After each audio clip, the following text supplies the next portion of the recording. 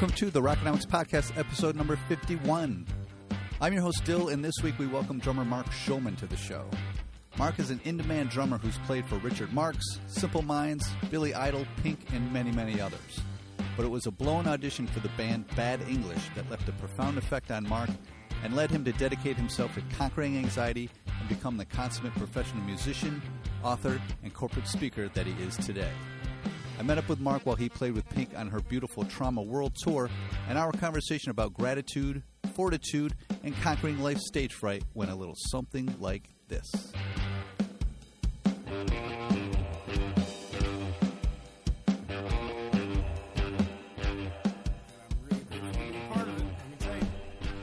Let's talk about how you landed here and now. In your book, the way you started your book, I'm going to edit it a bit, but you say, I'm a drummer.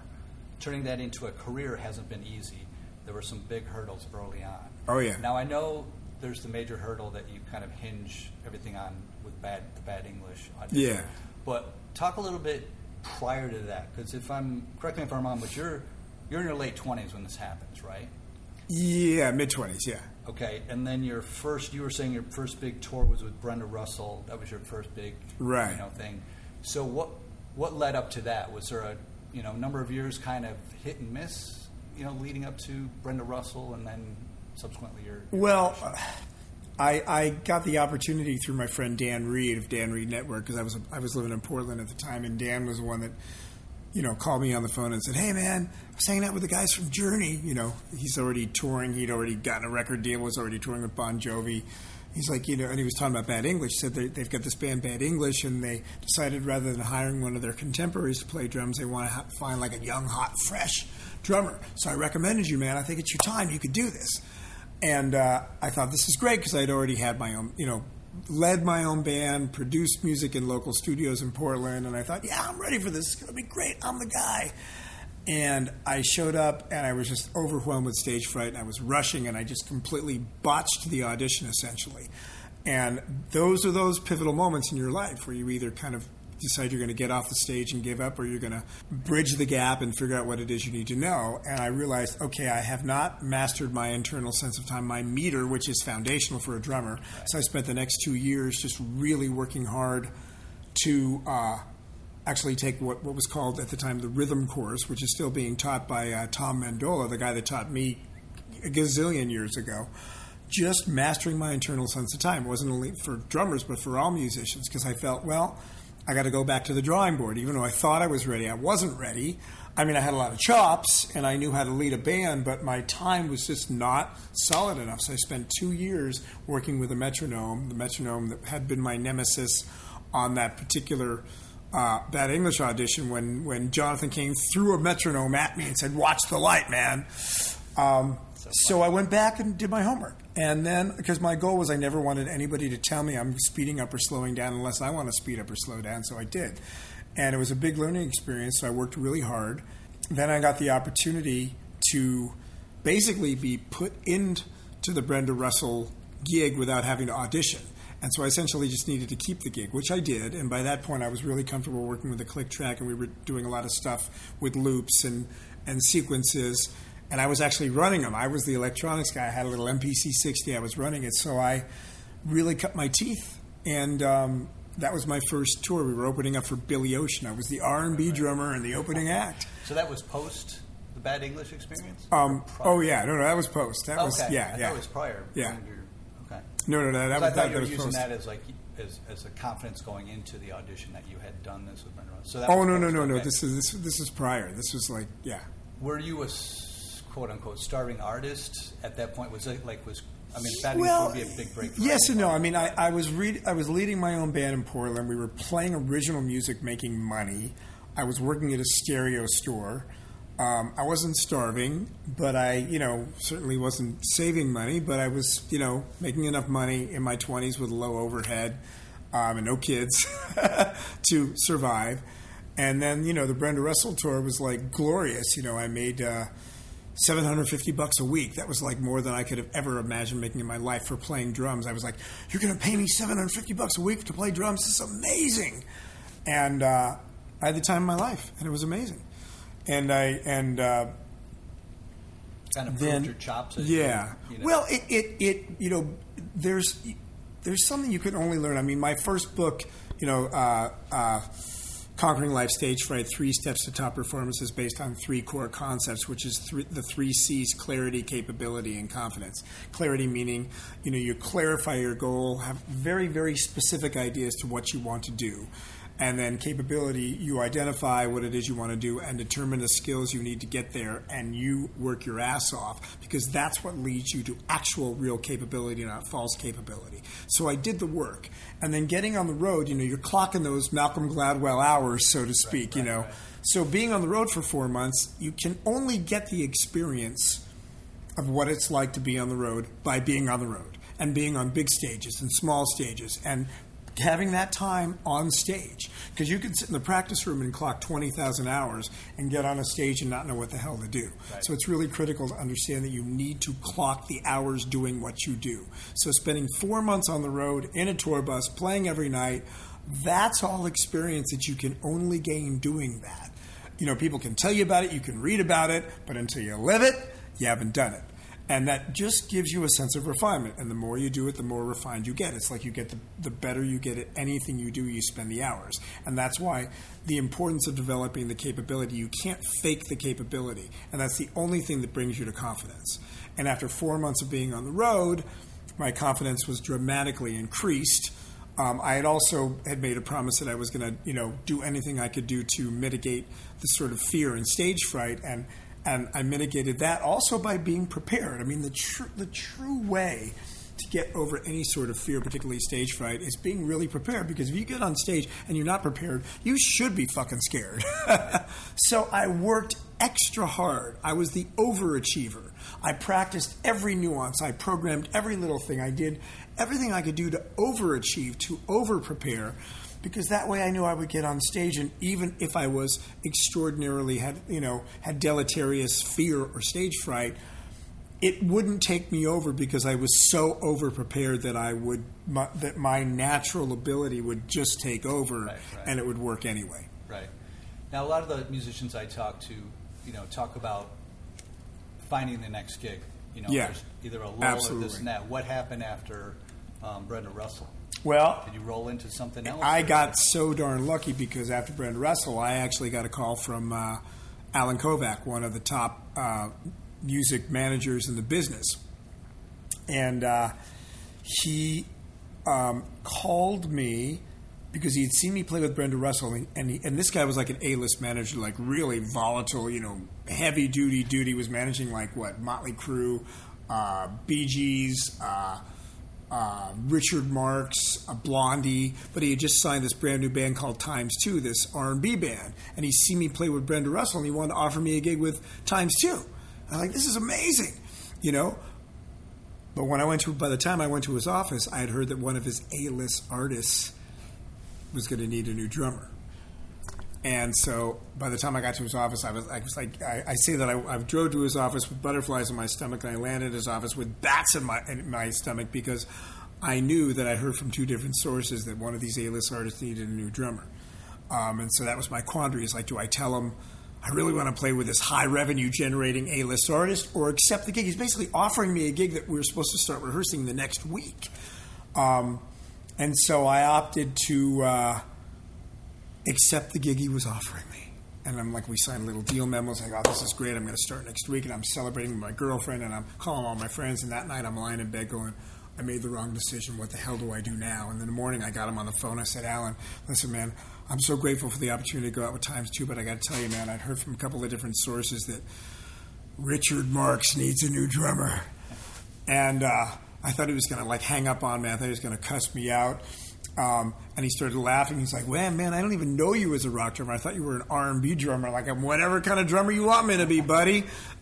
He says, well, it's true. Michael DeRosier from Heart was doing the gig. He said he's leaving the band. He said, so he's going to do one more little promotional gig, like a little radio station gig with the band. And then we're going to be auditioning 15 or 20 drummers, and we're going to go on a big world tour. And then he's silent. He's kind of leaving me hanging. And then he goes, well, listen, man, look, I don't want to crush your dreams. If you want the chance to go out with Richard Marx, I'll put you in line. You can audition with all those other, world-class drummers. But you got to give up the chance to go out with Times 2. Right. I got to find somebody right away, man. What's it going to be? And at first I was really nervous, and then I kind of stopped and said, wait a minute.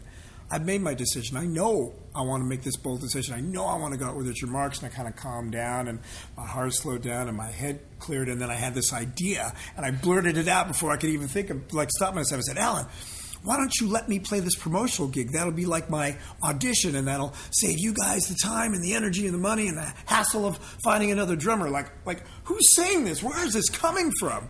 And he goes, well, that's an interesting idea. Let me call you back. And he hangs up the phone, and I'm grinning from ear to ear, not quite realizing the gravity of the opportunity I just created. And he called me back, and he said, Richard wants to meet you. Can you be at my office tomorrow at 11 a.m.? I'm like, you bet your ass I can be. So I shine at my rock and roll jewelry. I shine at my rock and roll boots. I got a brand new rock and roll outfit. The next morning, 11 a.m. sharp, I'm shaking hands with Richard Marx. And it turns out that I'd been recommended to Richard by somebody else. So after 15 minutes, he goes, hey, man, I like you. I'm going to let you play this gig. We'll see what happens. He said yes. It was amazing. So I played the gig, and the gig went really well. And then I got the offer to do the world tour with Richard Marx. And that was like my first chance to be playing with the main act, the A-list artist on the main stage for 15 months, playing in front of like 90% screaming girls. Wow, that's awesome. So that's 91, correct? That was 89. 89. Okay. Yeah. Where am I getting this information? Yeah. It's all right. No, I played 89, 90. I played his repeat offender tour, his largest grossing tour of all time. That was his biggest tour. He's still hot. Yeah. Very cool. Very interesting. So you had a couple obstacles that not many people come up against, and that is your girlfriend at the time. My wife. Your wife at the time was diagnosed with cancer. Yeah, that was a little later on, yeah. And you yourself had a cancer. Yeah, right in the middle of her cancer, I got diagnosed with testicular cancer. It was crazy. It was freaking insane. And I think what adds insult to injury in that case was you said she did not have coverage, or I guess as a family you didn't. Well, initially, yeah, she didn't have any health insurance coverage, so she ended up doing like adjunct alternative therapy. And then, fortunately, before we were married, she was still technically married to her ex-husband, who was still our friend, and then he got insurance. He was able to cover her insurance. And the alternative therapy was basically failing. She was dying. Right. And my mom was the one that said, get her ass in the hospital. She needs chemo. And he had health insurance by that point, so we took her to the hospital. And by that point, her Hodgkin's disease, which had recurred, she'd had it 10 years earlier, it metastasized into stage 4B, which was in the bones. And it was pretty damn dangerous. And so she did chemo, and it didn't work, and then she harvested her own stem cells, and then she did a stem cell transplant, and she nearly died in the hospital twice, and it was a horrible experience. And this is in and around me going in and out of touring and staying home, and I had to postpone a tour, and it was nothing anybody should ever have to go through. But she survived. She's still alive. She's still kicking, and she's a real success story. I mean, she's had some health issues as a result. She's had heart surgery and lung surgery, but hey, she's still alive, man. And my testicular cancer left me with the ability, according to the doctors, that I'd never be able to father a child. Right.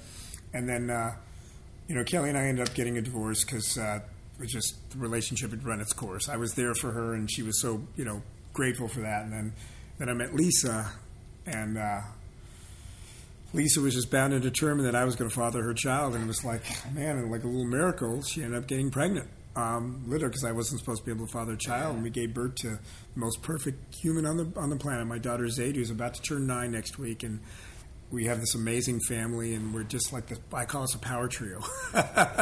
We just have so much fun. And my daughter has been on 238 flights, and she's barely 9 years old because they come out to visit, and she's got a purple belt in martial arts, and she's published 2 articles in the local paper, and she's has an acting agent and an acting manager, and she's learning lyra, and I mean, she's like an overachiever. She's an amazing kid, and we're just like the most proud parents on the planet. So things work out, man. And I had a little bit of a scare with my esophagus, and they were concerned that I might have Barrett's esophagus. I had like 3 endoscopies, but that's all turned out okay too. So I'm just watching my diet and watching my medication and being careful and being a good boy and trying to stay healthy. And it's been a quite an interesting road while trying to balance 2 careers, because I'm not only on the road as a musician, but I'm doing I do a lot of speaking gigs, corporate speaking gigs now too, and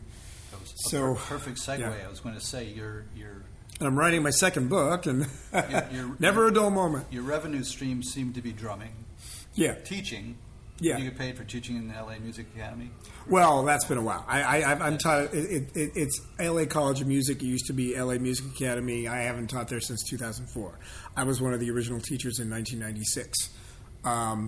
And the only teaching I do now is I do some one-on-one private career coaching, rarely. Mm-hmm. But mostly the teaching I do is through the corporate speaking gigs I do. And I speak for big corporate clients. And I use music as the metaphor, and I play drums, and it's a lot of fun. And it took me a long time to connect the content because I'd been doing drum clinics forever. Right. So it's kind of an extension of that. And Dom Famularo, my dear friend, was the one that kind of inspired me to do that because he got called to do a corporate gig based on doing a drum clinic. And I thought, well, if he can do it, I can do it. All I need to do is really refine my messaging. Right. Because people love to hear the road stories, they love to hear the success stories, and if you can make it applicable back to their particular mandate and their issues and their problems in their corporate world, whether it's like sales or IT or healthcare or finance, whatever it happens to be, and I address their issues. We have pre-conference calls, and it's been really fun and really interesting because it's me up there for an hour in front of a corporate audience, and I need to entertain them, engage them, and bring them content that has immediate takeaways, immediately useful. But that all works around the Pink tour because the number one thing I'm doing is still playing with Pink because she's the queen. That's the top of the heap. When did that start? You're speaking. Well, eventually I realized that I could take what I was doing in my drum clinics and morph that into something that was bigger than the drumming community, and I started doing some college gigs, and then I started doing some small corporate gigs, and that started in the early 2000s, and I think I did my first big corporate gig in 2004. And first big corporate gig was IBM, and that was also a total mess up. I messed it up because my media crashed, and I had to kind of go off script, and the guy that hired me was pissed off because of the media crash. And again, one of the things I realize is we learn the most from the mistakes we make. Right. So the mistakes I've made have been the ones that have had the most profound experience on what I need to improve upon. And every single time I practice my speech almost every day. So I'm still always working on the script and trying to refine it and trying to refine my electronics and trying to refine every nuance about my travel, about every single thing that I do. It's all, again, building those 10, 20, 30,000 hours of experience up to make what you do more viable and easier. And again, I'm a service guy. I look at myself as being of service. So as long as I remove my ego from everything I'm doing and just look at myself as being of service, I'm fine. Has there ever been, you mentioned having a conference call with the company that's going to hire you to kind of find the context. Did you ever struggle with how the hell am I going to find a context with? No, actually, because I love to hear their story. My thing is I look at it as an opportunity, as an experience. Tell me your story. Tell me what's going on. Tell me the problems. I always ask, what are the main strengths, the main weaknesses? What's this collective group? What are they about? I let them tell me. Right. People love to talk. And so I like to learn to be a very good listener. And I'm always taking really conscientious notes while I'm listening because it's really critical so that I can go back and then reference back to whatever their issues are. Because it's very important for me. It's very important to be relatable to your audience. You got to know your audience, whether you're playing music, whether you're giving a speech, whether you're teaching, whatever you're doing, know your audience. If you don't know your audience, then you're not being of service. So you can't just do the same thing over and over. And every audience is different. We go on stage with Pink. Every audience is different. Right. She treats every audience slightly differently. She'll say slightly different things. And, we vibe off of the audience, so we respond. Even there might be subtle differences, but there's subtle differences in our performances based on the response we're getting from the audience because we're human. We're interactive. We want it to be interactive. We don't want to be robotic or rote or doing the exact same thing. We want the chance to elaborate and improvise even within a structure that's the pop world. I mean, I don't play the exact same thing every night. Yeah. I get inspired to do different things. That might be an inspiration from the other musicians or the audience or from Alicia or from somebody else or from the dancers. I mean, you never know what's going to cause that extra bit of inspiration. So you got to keep your eyes and ears wide open. Well, I heard you mention, too, about sometimes the day of the week will dictate kind of the feel of the audience. Oh, absolutely. Which I think may be obvious when you think about it. But getting back to the audience, right now we're considered like a banking town, whereas you probably played tech-centric towns and liberal towns and conservative towns. But you get a sense for that, or there's a subtle... man, it's so strange because it's not like there are any absolutes. Sometimes the audiences that we think are going to be the best are the most subdued, and sometimes the audiences we think might be the least responsive are just absolutely amazing. The last two audiences, we played Jacksonville and we played Columbia, South Carolina. They went nuts. Jacksonville was one of the best audiences I remember in years. And we didn't have high expectations. We thought, Jacksonville, we didn't really know much about the town, kind of a small town. The area we were in wasn't that great. And we thought, whatever. Man, that audience was on fire because they wanted it more. They were hungry. Yeah. And the audience has a collective MO, modus operandi, so to speak, method of operation. They vibe off of each other. So there's sort of a natural vibe between them that they're kind of communicating within each other. So every audience is like its own unique entity that you're performing for, you're having expression with, and you're having a communication with. It needs to be interactive. If you treat it like it's the same thing every night, it's not good for anybody, especially us. Mm. And, the way that I one of the things I talk about, like when I speak, is that when I play drums, every single note matters. Every nuance matters. Because the more every single note matters, the more purpose I attach to every note. And the more passion I have about every note. And the passion creates more purpose. Purpose creates more passion. And how the hell else do you think I could play So What like over 600 times? Right. And be just as passionate and purposeful about the first time as the last time? And I make a joke like I played with Foreigner nearly 25 years, speaking of feels like the first time. And one night I realized I played that goddamn song like hundreds of times. But then I also stopped right then. I looked at the audience and I said, wait a minute. Over half these people, it is their first time. So how dare I deprive them of that first-time experience because I've done it 1,000 times. Right. So I'd rather tap into their first-time experience than be pompous and bored because I've done it so many times. Right. It's unfair. It's funny, the irony of that song. Yeah, I know, the irony of the song, but it's true. So that's what I do. So that's why I approach the way I play. And that's why I believe I'm still in the middle of the world class after 30 years, man. I mean, I'm still here because I don't treat any note lightly. Like, not one thing slides by me. And not the great players that I know, not one thing slides by them. They take every single nuance. I mean, the greatest performers pay attention to every detail. Every moment is critical. And if you don't treat every moment like it's critical, if you start thinking about what the hell you're going to eat for dinner, I mean, we all lose concentration every now and then, but I bring my ass right back. Yeah. Because that's my responsibility, man. If you want to be in the world class, that's what you got to do. Right. So, I mean, you're what they consider a first call drummer, and from the very start of your salad days till now, when did you feel you reached stability? At least, I mean, in the context. Never felt that way, man. Maybe in the context of the show, did you ever have financial stability? Well, and that's not riches, but just like where you weren't. To be perfectly honest, I've never been the best guy in the world for my money. Considering I'm a Jewish drummer, I should be like great, but I never really thought about it enough and invested enough. I'm doing it now, but it took me a long freaking time to do it. But that's because I had a kid. I've never felt like I've made it. I've never felt like financially independent. So I've always felt hungry, and I've always felt compelled to work harder. I mean, I am working as hard as I've ever worked in my life. And, I've been doing this for a long time. I just don't sit back on my laurels and drink a bunch of booze and, watch movies all day. Right. I'm working. The moment we're done, I'm going back up and working. I have a conference call with a client in an hour. I'm working on my next book. I'm writing, doing 2 newsletters a month now. I'm writing articles. I'm constantly updating my content. I want to be relevant. I want to be relevant. It's all about being relevant, whether you're a musical artist, whether you're a musician, whether you're any kind of corporate client or any kind of business, you got to remain relevant. The way to remain relevant is to provide something that's of value. So for me to remain relevant, I need to be of value in everything that I'm doing. As a father as well. Right. My family is the most important thing to me. I haven't talked about the family yet, but I do it all for my family. So anytime they call, I answer that fucking phone. Unless I'm on the stage performing or rehearsing or in the middle of a conference call, I answer the phone. I'm always available to my family because I'm gone so much. Right. That's why we're so close. The only way, that's what matters to me. The relationships are what matter.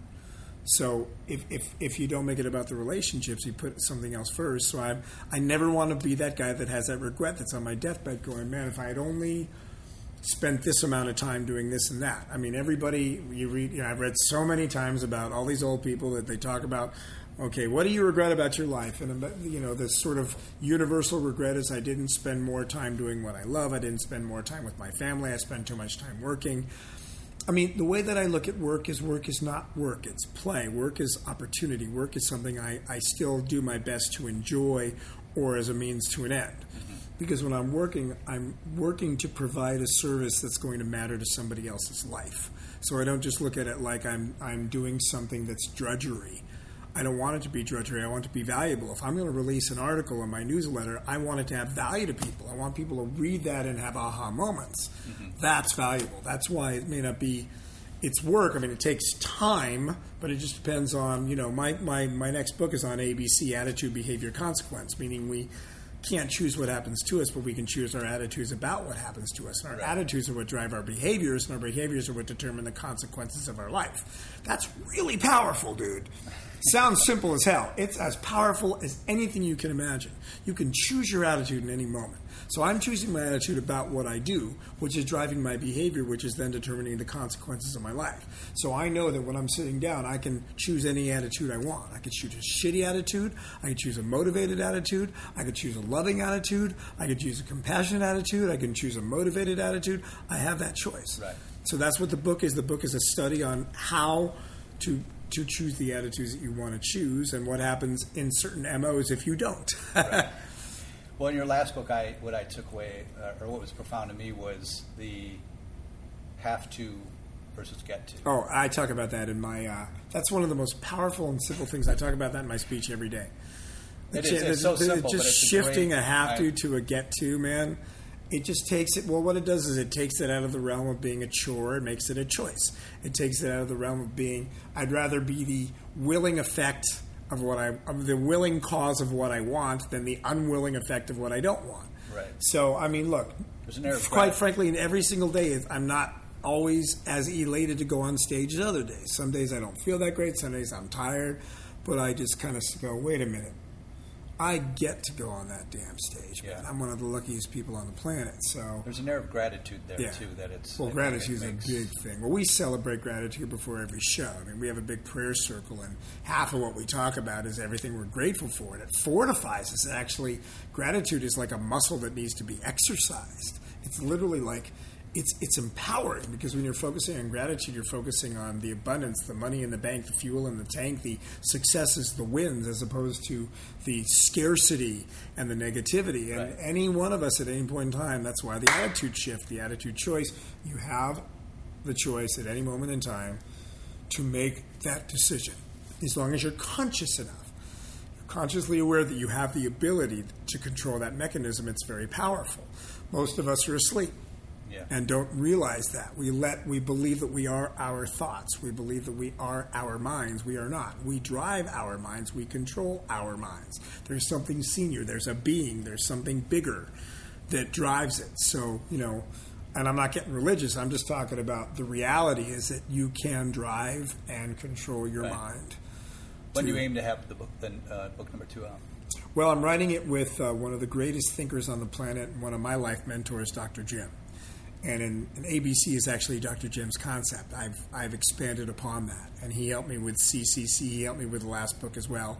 But we're actually writing this together. And so right in the middle of it, I'm interviewing a lot of people. Like the last book, I'm interviewing a lot of top performers because I like to have a cross-collateralization of different people that I can draw from.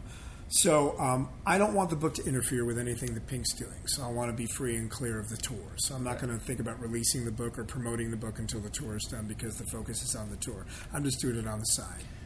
Now, because I'm not busy enough. Yeah, exactly. Now, but at some point, did you make a conscious decision to diversify? Like you have to be more than a drummer. I mean, drums are ever taken away. What else are you going to do? Well, it happened organically. My parents, God bless them, were college professors. My dad's passed. My mom's still alive. Of course, she's almost 90. She's been retired for many years. But I have a bit of the teaching gene in me. I started teaching drums when I was 19. So at a point when I was asked to do my first drum clinic, I didn't think about it. I was asked. It was 1991. I was scared to death. But I put together this script, and I figured, we'll see what happens. I got on stage, I did the clinic, and I thought, oh, man, I'm kind of good at this. Or I think I could be kind of good at this if I really practice this. So it became something that became a part of my life by default, and I thought, I really enjoy this. It's a chance to get back. It's a chance to hang out with the drumming community. I could make a little extra money.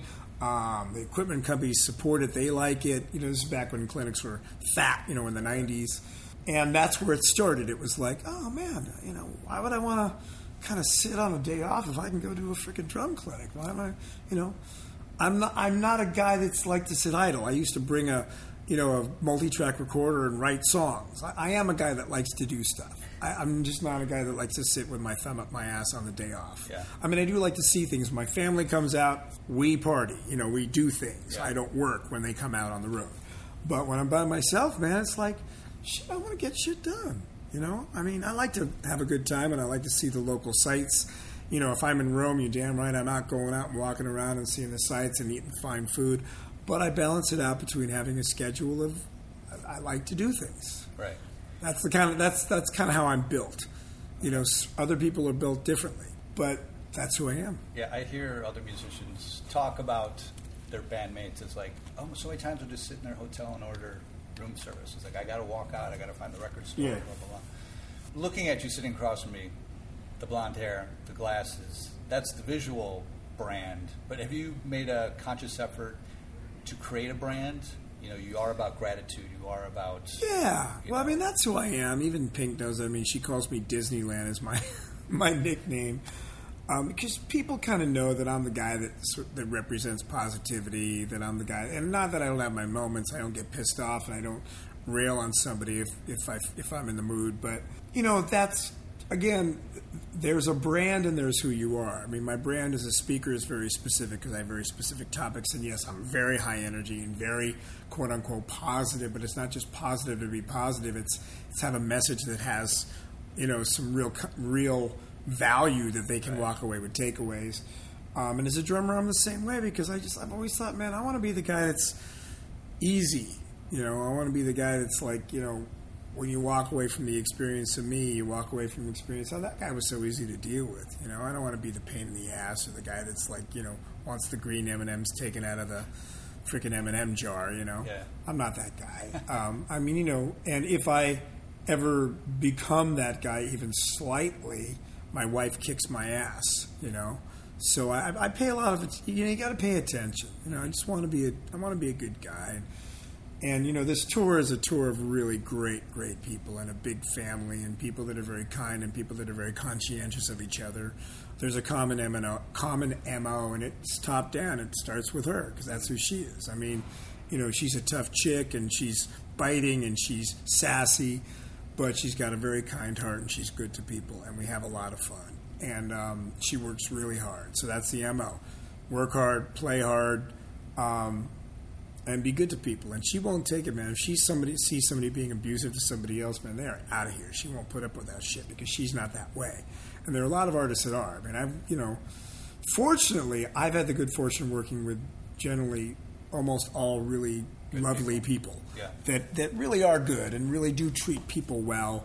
And because I've heard a lot of horror stories about some really abusive artists and people that really take advantage and break agreements and don't pay on time. And I mean, everybody's been good to me here. I mean, even the manager, Roger, I've been working with Cher on and off, for 20 years. I worked with Cher. I got the Pink gig because I worked with Cher originally. I've been working with the same management company for nearly 20 years. They trust me well enough to have me back, so yeah. I'm here, and she's happy. I mean, Pink picks everybody very cautiously. There's no accident to anybody being here. And if she finds out that somebody isn't the right person to be here, then mysteriously they're gone. And nobody talks about it. They're just gone. You guys have tagged everything Pink's family on social. And well, that's also my buddy Don, who created Pink's family. Don actually handles my social media now. He's become a good friend of mine. And Pinky's family is actually something Don created in support of the band. Because he said, she gets obviously all the attention of gazillion amounts of attention. He said, I want to give the band attention because he's a drummer, and he's like, I just, so it's a nice focus. And then we became friends, and he's just truly he's a full-time nurse. He's got four kids, and he handles all the social media stuff because he loves to do it just out of passion. So when you meet people like that, I've made a lot of friends with a lot of the fans because they're good people, and they go beyond fans, and they're not just the starstruck kind that want something. I mean, a guy like Don's always giving back. So he doesn't expect a thing. Right. Of course, I give him whatever I can, and I love the guy. He's become a dear friend. But, you meet incredible people that really just want to be a part of your scene because they love the scene and they get pleasure just being there. Right. So exactly. Well, I wrap up every show with the same 5 questions everybody gets. So okay. Let's go there. I'll go short. Question number 1. Your house is on fire. Your loved ones are safe. What do you go back? What's your most treasured possession, music-oriented, that you would go back? Whether it's a tchotchke or a memorabilia or a... my McCartney signed Hofner bass. Oh, really? Wow. Wow. That's a good one. Yeah, that's a good one. Question number 2 is, if I was at the liberty to give you $1 million check to then give to one charity, which one charity would you donate it to? Oy vey, that's a hard one, man, because, I'm a cancer survivor, so I work with cancer charities, but I've also been on the board of directors. I've been working with this charity called Create Now, which mentors at-risk and high-risk kids in the Los Angeles area, and I'm so ingrained in their charity. I'd probably give half to them and half to a cancer charity, half to St. Jude's for children, because I've been out there and visited, and I'm in tears. I can't watch a kid with cancer without crying. I'm just, Yeah, for sure. Question number 3 is, what would your walk-up music be to the pearly gates? Something by the Beatles. Anything by the Beatles. I don't care. Reverse of that is what's stuck on repeat in hell. I don't really focus on what I don't like too much, but I could be driven crazy by what I call Cookie Monster music, which is like anything that's just like angry and has no melody. Okay, I think we can draw that conclusion. Yeah. And last question is simply, what's the best concert you've ever witnessed as a fan? McCartney. When was that? Every time I go. Every time? Yeah, I had the opportunity to actually have a 10-minute conversation with him one time, and he was such a gentleman. I was so overwhelmed because he's like my icon. I met Ringo, but I didn't really have a conversation with him. But I met McCartney, had a nice conversation with him because we played with him at Isle White. And the conversation was done. I walked in the dressing room, walked in the bathroom, just started bawling my eyes out. I was so overwhelmed with how amazing he was, and just that it was like the dream you have when you have a conversation with your idol, and it went better. Yeah. He was just such a gentleman. Were you rehearsed? I mean, did you know there might be the opportunity to see him because he's on the bill? I figured I was probably going to meet him that day finally. I've been waiting for the opportunity. And Barry Marshall, who's his sort of de facto manager, is a friend of mine who's a big promoter in the UK. There have been times, and I'm just like, Barry, come on, man. I got to meet McCartney. Come on, man. Got to make this happen. I knew this day that was going to be the day it was going to happen, if it was going to happen. So we're out in the hallway, and Alicia and her husband, Carrie, were talking to him, and he was standing right there. And I was just waiting, when they were done, Barry's like, hey, Paul, Mark's been wanting to meet you. And I really didn't have much planned. The only thing I had planned was a true story. I said, my daughter at the time was 4 months old. We were on the road for the first time together. I said, Paul, I got to tell you, every single day in the womb, I sang to my daughter the song I Will from the White Album. Every single day. And until she was born. And to this day, she calls it the Sleepy Song. She still remembers it. And he said, oh, mate, that's so charming. He whips out his phone. He starts showing me pictures of his kids. And before you knew, it was just a couple of dads, a couple of blokes just sitting there having a conversation. And it was like, I lost myself in the conversation. And that was the dream come true. That's a good one. I've asked a couple of artists, what's the best compliment someone could give you, like a fan could give you? Because I'm sure so many fans give them and say, oh my gosh, you're great. But it's like, to say something like that is very profound. It's got to be profound to them to hear something like that. Yeah. Well, I mean, I'm sure he hears that a lot because everybody's a Beatles fan and everybody's been singing Beatles music. But we just had this one-on-one time and we just connected. And it was just... I was just the luckiest man in the world at that moment. I was just like, I just couldn't believe it. And that's why I was so overwhelmed with emotion that I cried afterwards. I mean, who the frick cries after? To your point, a lot of people, I think, Yeah, maybe so. Yeah, I know. I mean, I've seen plenty of people cry in front of Pink, and she's that way to so many people. You know, I think about that every night, like when she lies down and she signs people's, arms or signs their stuff, or she talks personally to the audience. I mean, she's one of a kind. There's never been an entertainer like her, man. She really is that personal. She's truly extraordinary. Yeah, man. That's my story. All right, we'll take it. Thanks so much for giving me your time. Thanks, bro. I appreciate it. Great to meet you, too.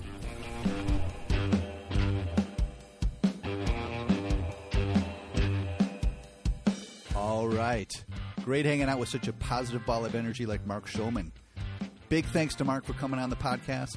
You can keep tabs on Mark and buy his book, Conquering Life's Stage Fright, or book him for a speaking engagement on his website, markschulman.com. You can also follow him on all social channels.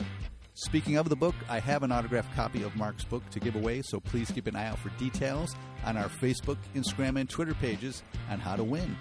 We'll be back again with an all-new episode next Tuesday with a bassist whose father was a well-known musician during the British invasion of the 60s, so join us for that. Okay, episode 51 is one and done. Good night, Cleveland.